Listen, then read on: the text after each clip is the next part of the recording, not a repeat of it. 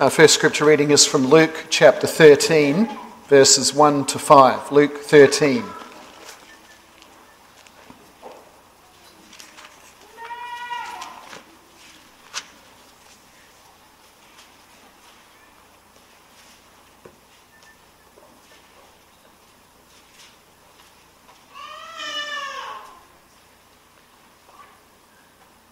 Now on the same occasion there were some present who reported to him about the Galileans, whose blood Pilate had mingled with their sacrifices.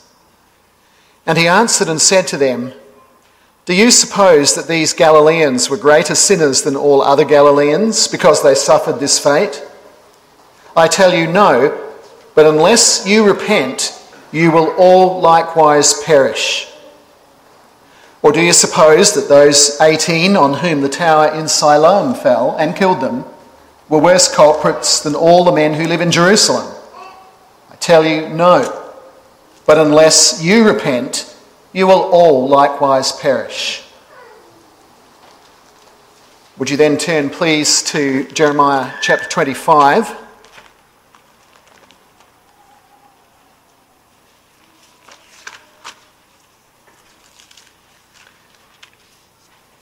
I'll read verses 1 to 11. The text for the sermon is verses 1 to 7, and then I'll read from the Westminster Confession, chapter 15, article 3.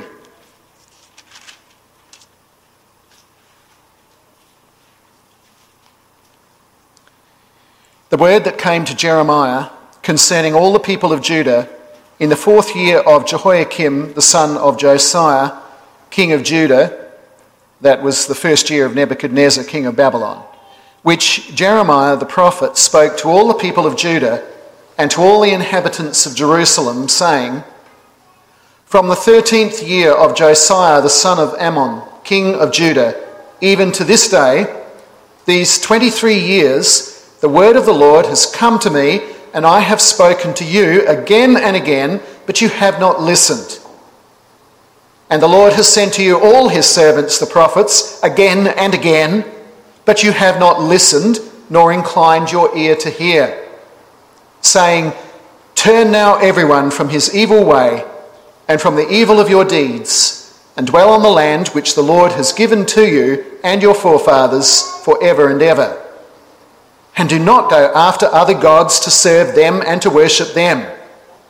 And do not provoke me to anger with the work of your hands, and I will do you no harm. Yet you have not listened to me, declares the Lord, in order that you might provoke me to anger with the work of your hands to your own harm. Therefore, thus says the Lord of hosts, because you have not obeyed my words, behold, I will send and take all the families of the north, declares the Lord, and I will send to Nebuchadnezzar, king of Babylon, my servant, and will bring them against this land and against its inhabitants, and against all these nations round about. And I will utterly destroy them and make them a horror and a hissing and an everlasting desolation. Moreover, I will take from them the voice of joy and the voice of gladness, the voice of the bridegroom and the voice of the bride, the sound of the millstones and the light of the lamp. And this whole land shall be a desolation and a horror. And these nations shall serve the king of Babylon 70 years. And then would you turn to, in your bulletins, I trust, the copy of the Westminster, chapter 15, article 3.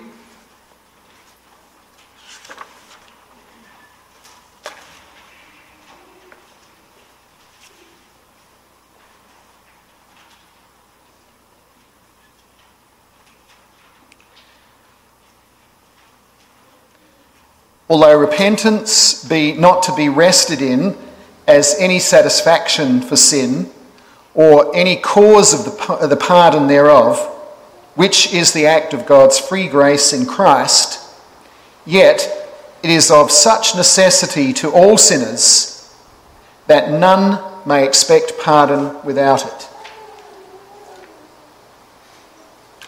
Let us pray. Heavenly Father, as we hear your word preached, and we hear talk about sin and warnings and chastisement and provocation of the Lord.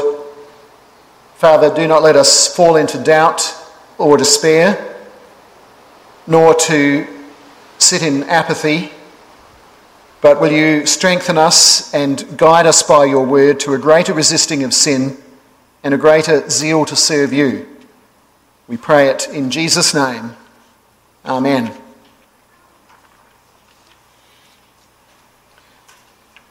Covenant people of God, what role does repentance play in your salvation? That is the issue before us as we find it in the Westminster here in chapter 15, Article 3. Part of the answer that the Westminster gives us is that it is a necessary role, the role of repentance, of such necessity that none may expect pardon without it. True as that is, we have to acknowledge that there are different kinds of necessity. If you want to make chocolate chip cookies, it is necessary to have chocolate chips. However, chocolate chips themselves do not make the cookies. The person doing the baking is the one who does that. So they are kind of a necessary precondition, but we have to ask the question, necessary for what? When we look at these different kinds of necessities. Over against that, you may have a different kind of situation and a different kind of necessity. If you're an athletic person and you would like to get a gold medal in the Olympics, let's say at rowing or something like that, then in that particular case, it is necessary to be very good at it. In that case, there is a necessary merit, you might say, in terms of your abilities, which you can bring to play in that situation. So there are different ways in which something may be necessary, and the question before us is, what kind of necessity are we dealing with when we talk about repentance? In what way is it necessary for salvation? And no doubt there are many ways that we can come at that to answer that question.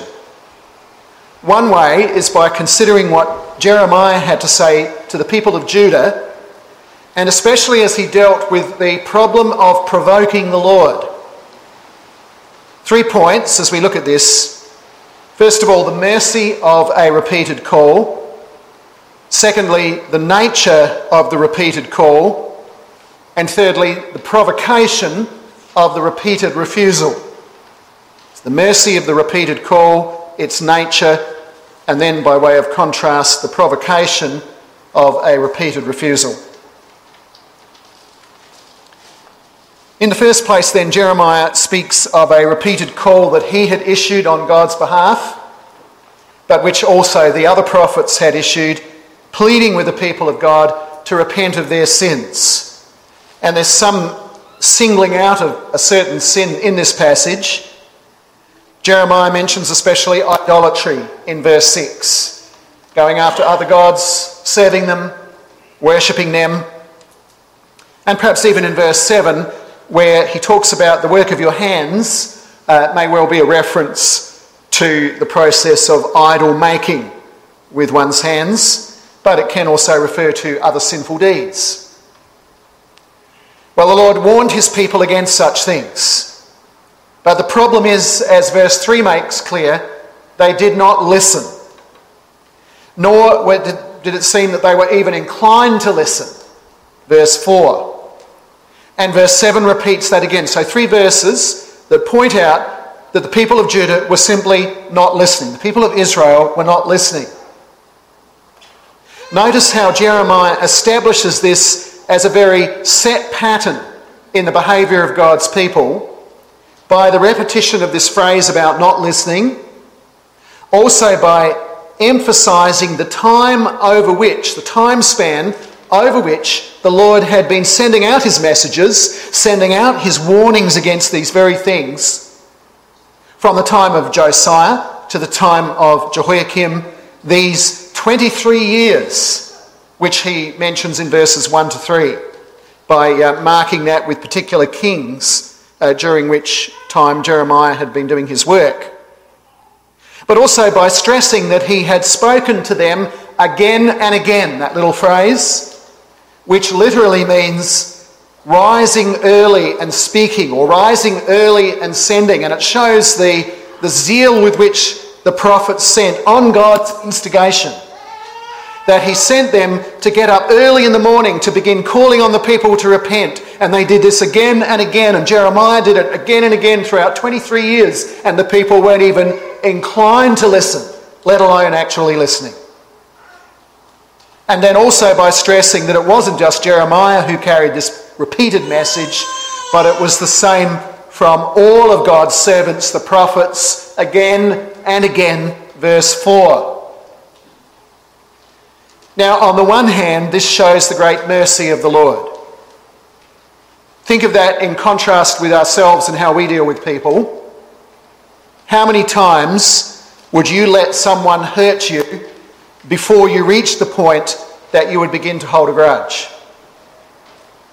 How many times would you repeat yourself to someone who made it clear that they were simply not going to listen to you, unresponsive, before you would reach the point, give up and say, I'm not going to waste my breath on that person anymore? Would you last for 23 years?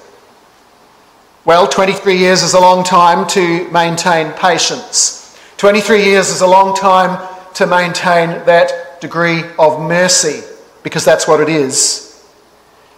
But you see, the point that Jeremiah is making is that the Lord didn't simply do that for 23 years. He had been doing it ever since the time of the fall, through all of his prophets, not just 23 years.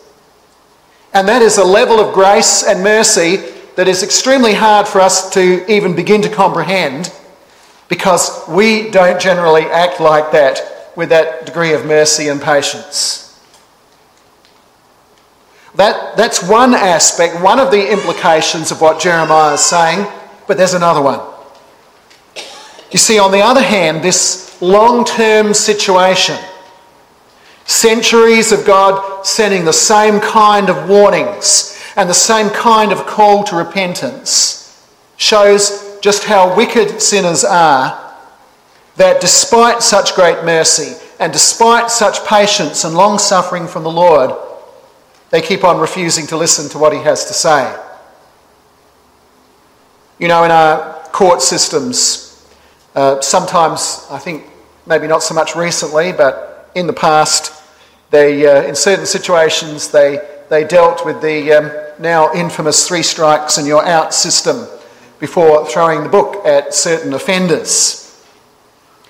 But the reason for that 3 strikes and you're out, not 1, not 2, but 3 strikes and you're out, because there's one thing that's worse than sinning, and that is persisting in sinning despite every gracious effort to help the sinner repent. In other words, by adding ingratitude and a rejection of mercy to the original offence, which is whatever sin was involved in it, idolatry perhaps in this case, but adding to that ingratitude and a refusal to recognise and respond rightly to the mercy of God. It is such a bad sign, and we know this as elders when we deal with disciplinary matters sometimes in the life of our churches. You get to know this as elders, that it's a really bad sign when a man is caught out in some sin and he confesses that sin and he says he's repentant and he's shown forgiveness. People in the church show him that mercy and forgiveness, and we say that the Lord shows you that mercy when you repent, and we tell him about that. But then if he goes back to that sin again, it's a bad sign. And yet we all do it in some way and in some areas. There are, for all of us, situations where despite all of God's patience and mercy, we keep on sinning every day. And sometimes with particular things in much the same way every day. And the reason for that is because we never appreciate the grace of God and we never value the grace of God in the way that we should, not to mention undervaluing his holiness. In the second place, we look at the details of the repeated call that God issued through Jeremiah and the other prophets, the nature of the repeated call. In the text, you don't find the word repentance, at least in the English translation of the NASB. But you do find a word, an Old Testament word, that was commonly used for repentance, and it has the same idea, and that is the word turn. That's the key idea in repentance, turning. Turn now everyone from his evil way and from the evil of your deeds. Repentance is turning from sin, as I mentioned the other week, while at the same time turning back to the Lord in faith. Those two things go together. Remember, that's conversion. Turning from sin, while at the same time turning back to God in faith. If you don't do the two together, then it's not true repentance. But the fact is that this is such a repeated message on the part of the prophets that we cannot be in any doubt at all as to how important this is. How important and how necessary repentance is for the believer. The Westminster says that here. It says that it is necessary for forgiveness, necessary for pardon. Luke 13 said it. Unless you repent, you will all likewise perish. Verse 3 of that chapter, and repeated again in almost the same words in verse 5. As we saw last time, Jesus' early preaching was characterised by the call to repent, for the kingdom of heaven is at hand. Matthew 4 verse 17. There is no doubt at all about the necessity of repentance as you consider these emphases and how important these verses make it. And there is no doubt that the call to repentance should therefore be a major element in preaching today. It's one of the reasons why I'm taking time in this particular chapter to go through every article, because it's so important. But how do we understand that necessity? Question I raised at the beginning. Is it a call to atone for your own sin by the act of your repentance, as if you can somehow impress God because he looks at you repenting and he says, wow, that person is just so humble? Or he looks at that person and he says, that the self-honesty in that person is so amazing. Or look how willing that person is to change. What a wonderful thing that is.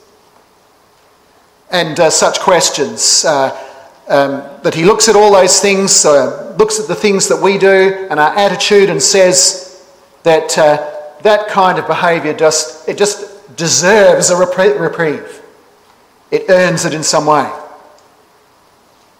No, we cannot give satisfaction. We cannot make satisfaction for our own sin in any way. We cannot pay the price to remove it, to cover it.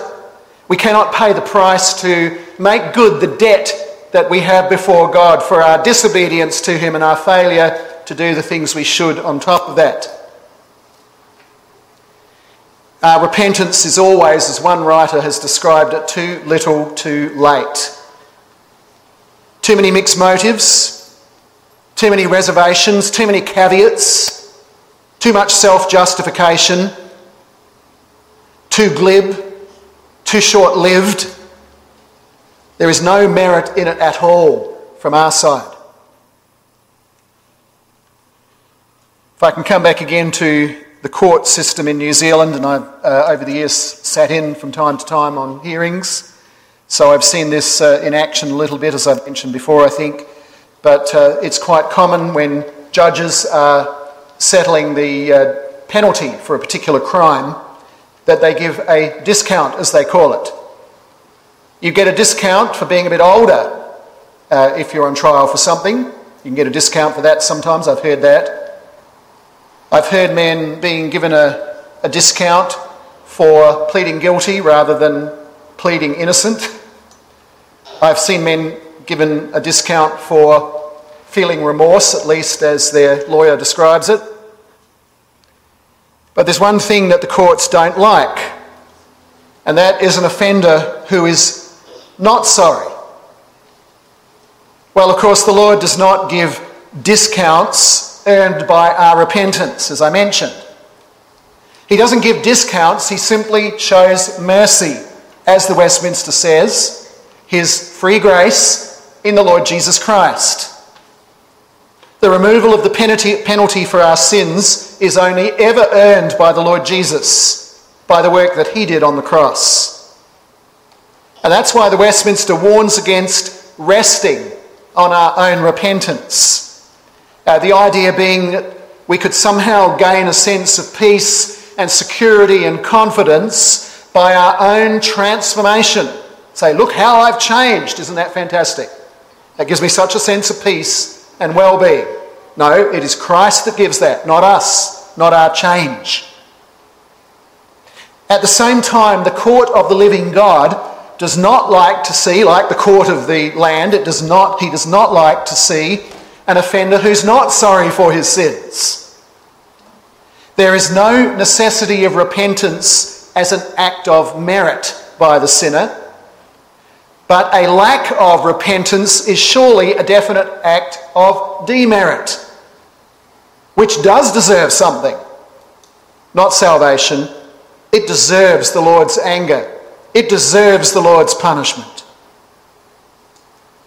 It is perhaps for a similar reason, if we can move from the courtroom to the home front, it is perhaps why parents and teachers, while they still bring consequences to a disobedient child, even when the child says he's sorry for his wrongdoing, but nevertheless there are sometimes consequences anyway, because the sorrow of the child hasn't paid for their sin.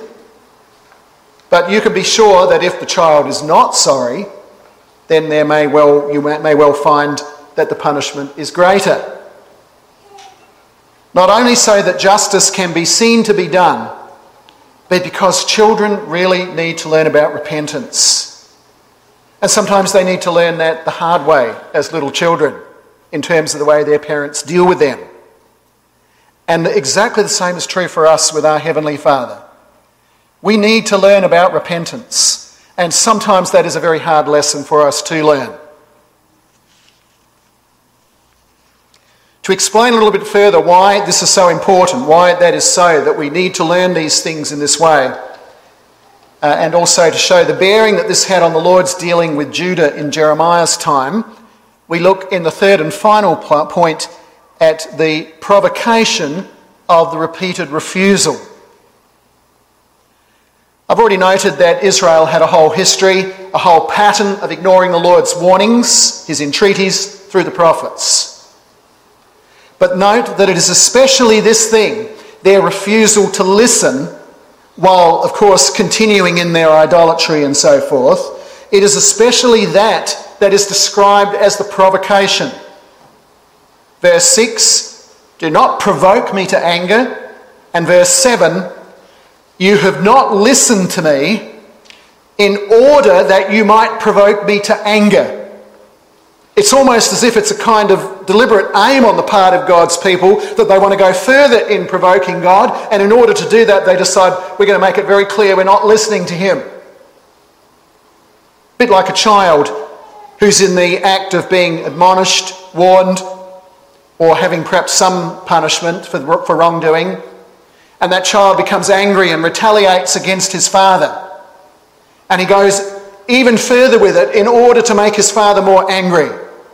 And he says something like, I'm not going to stop, or you can't make me, or I'm not sorry. That defiance that sometimes comes in the midst of correction of a child, which only makes things worse. Consider for a moment why this is so awful. First, because this warning that God, in giving this warning that God issued to his people through the prophets, the Lord was exercising his sovereign and his fatherly right to direct their lives, as he does with us. If we provoke him rather than listening to him, we are actually at that point rejecting his claim upon our lives as the great king. That's one reason why it's so bad to add to that original wrongdoing, whatever it is that brings a rebuke or a warning, to add to that a refusal to listen, an ongoing refusal to listen.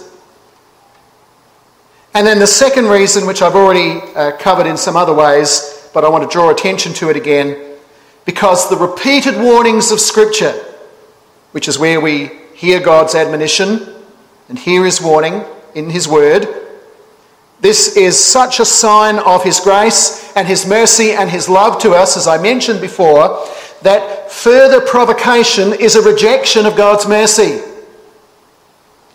Mercy is God's MO, it's his modus operandi, his way of dealing with his people. And we see that above all in the Lord Jesus Christ. To further provoke God in this way is in essence to reject the Lord Jesus Christ and the very reason that God sent his Son for his people, for the elect, in order that mercy would be shown to us. And that's what makes it so serious. Do you provoke the Lord? Well, again, when we sin, and especially when we do so knowingly and repeatedly, especially with what is sometimes referred to as besetting sins, ignoring what we know very, very well from God's word, and refusing to be turned either by his sovereign rights or his abundant mercy to us, that is a serious matter. All sin is transgression, but repeated unrepentant sin is especially dangerous. It is evident from this that repentance is necessary. It's necessary because the alternative, refusing to repent, is provocation. It is provocation of the living God. It is necessary if we would be a people for whom it is said, and it would be true, that the last thing we would want to be doing is provoking our God.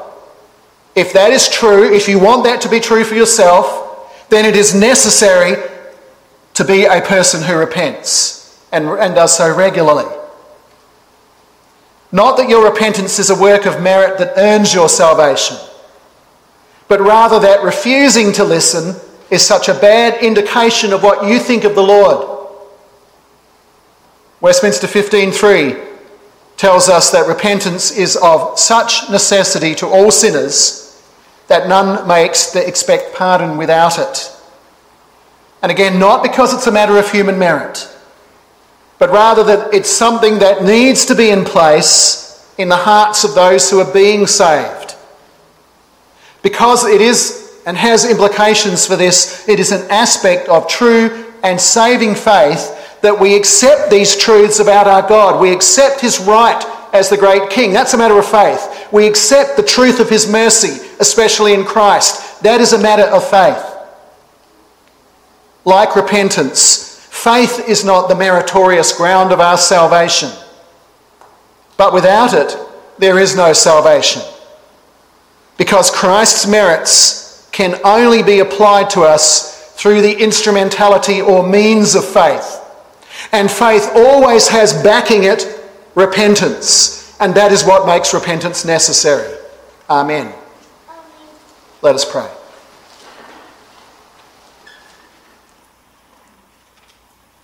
Heavenly Father, would you help us to be convicted about the necessity of our repentance, but at the same time not to overvalue or wrongly value it, not to see it as such a great and good work that you must surely reward us by forgiving us.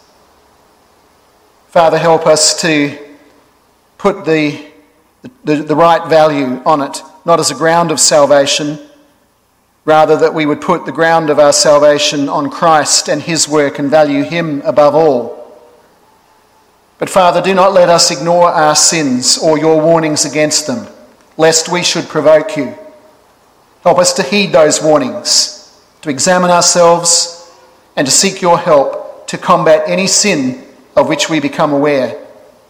We pray it in Jesus' name. Amen.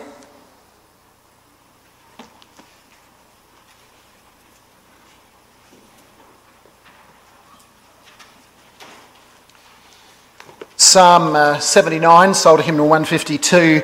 There's no suggestion in this psalm of earning forgiveness. It comes by God's mercy, as the psalm makes clear. It comes with his help, as the psalm makes clear. It comes with his compassion. It comes with his power. Psalter Hymnal 152, we'll stand to sing, and would you please remain standing afterwards for the blessing and doxology.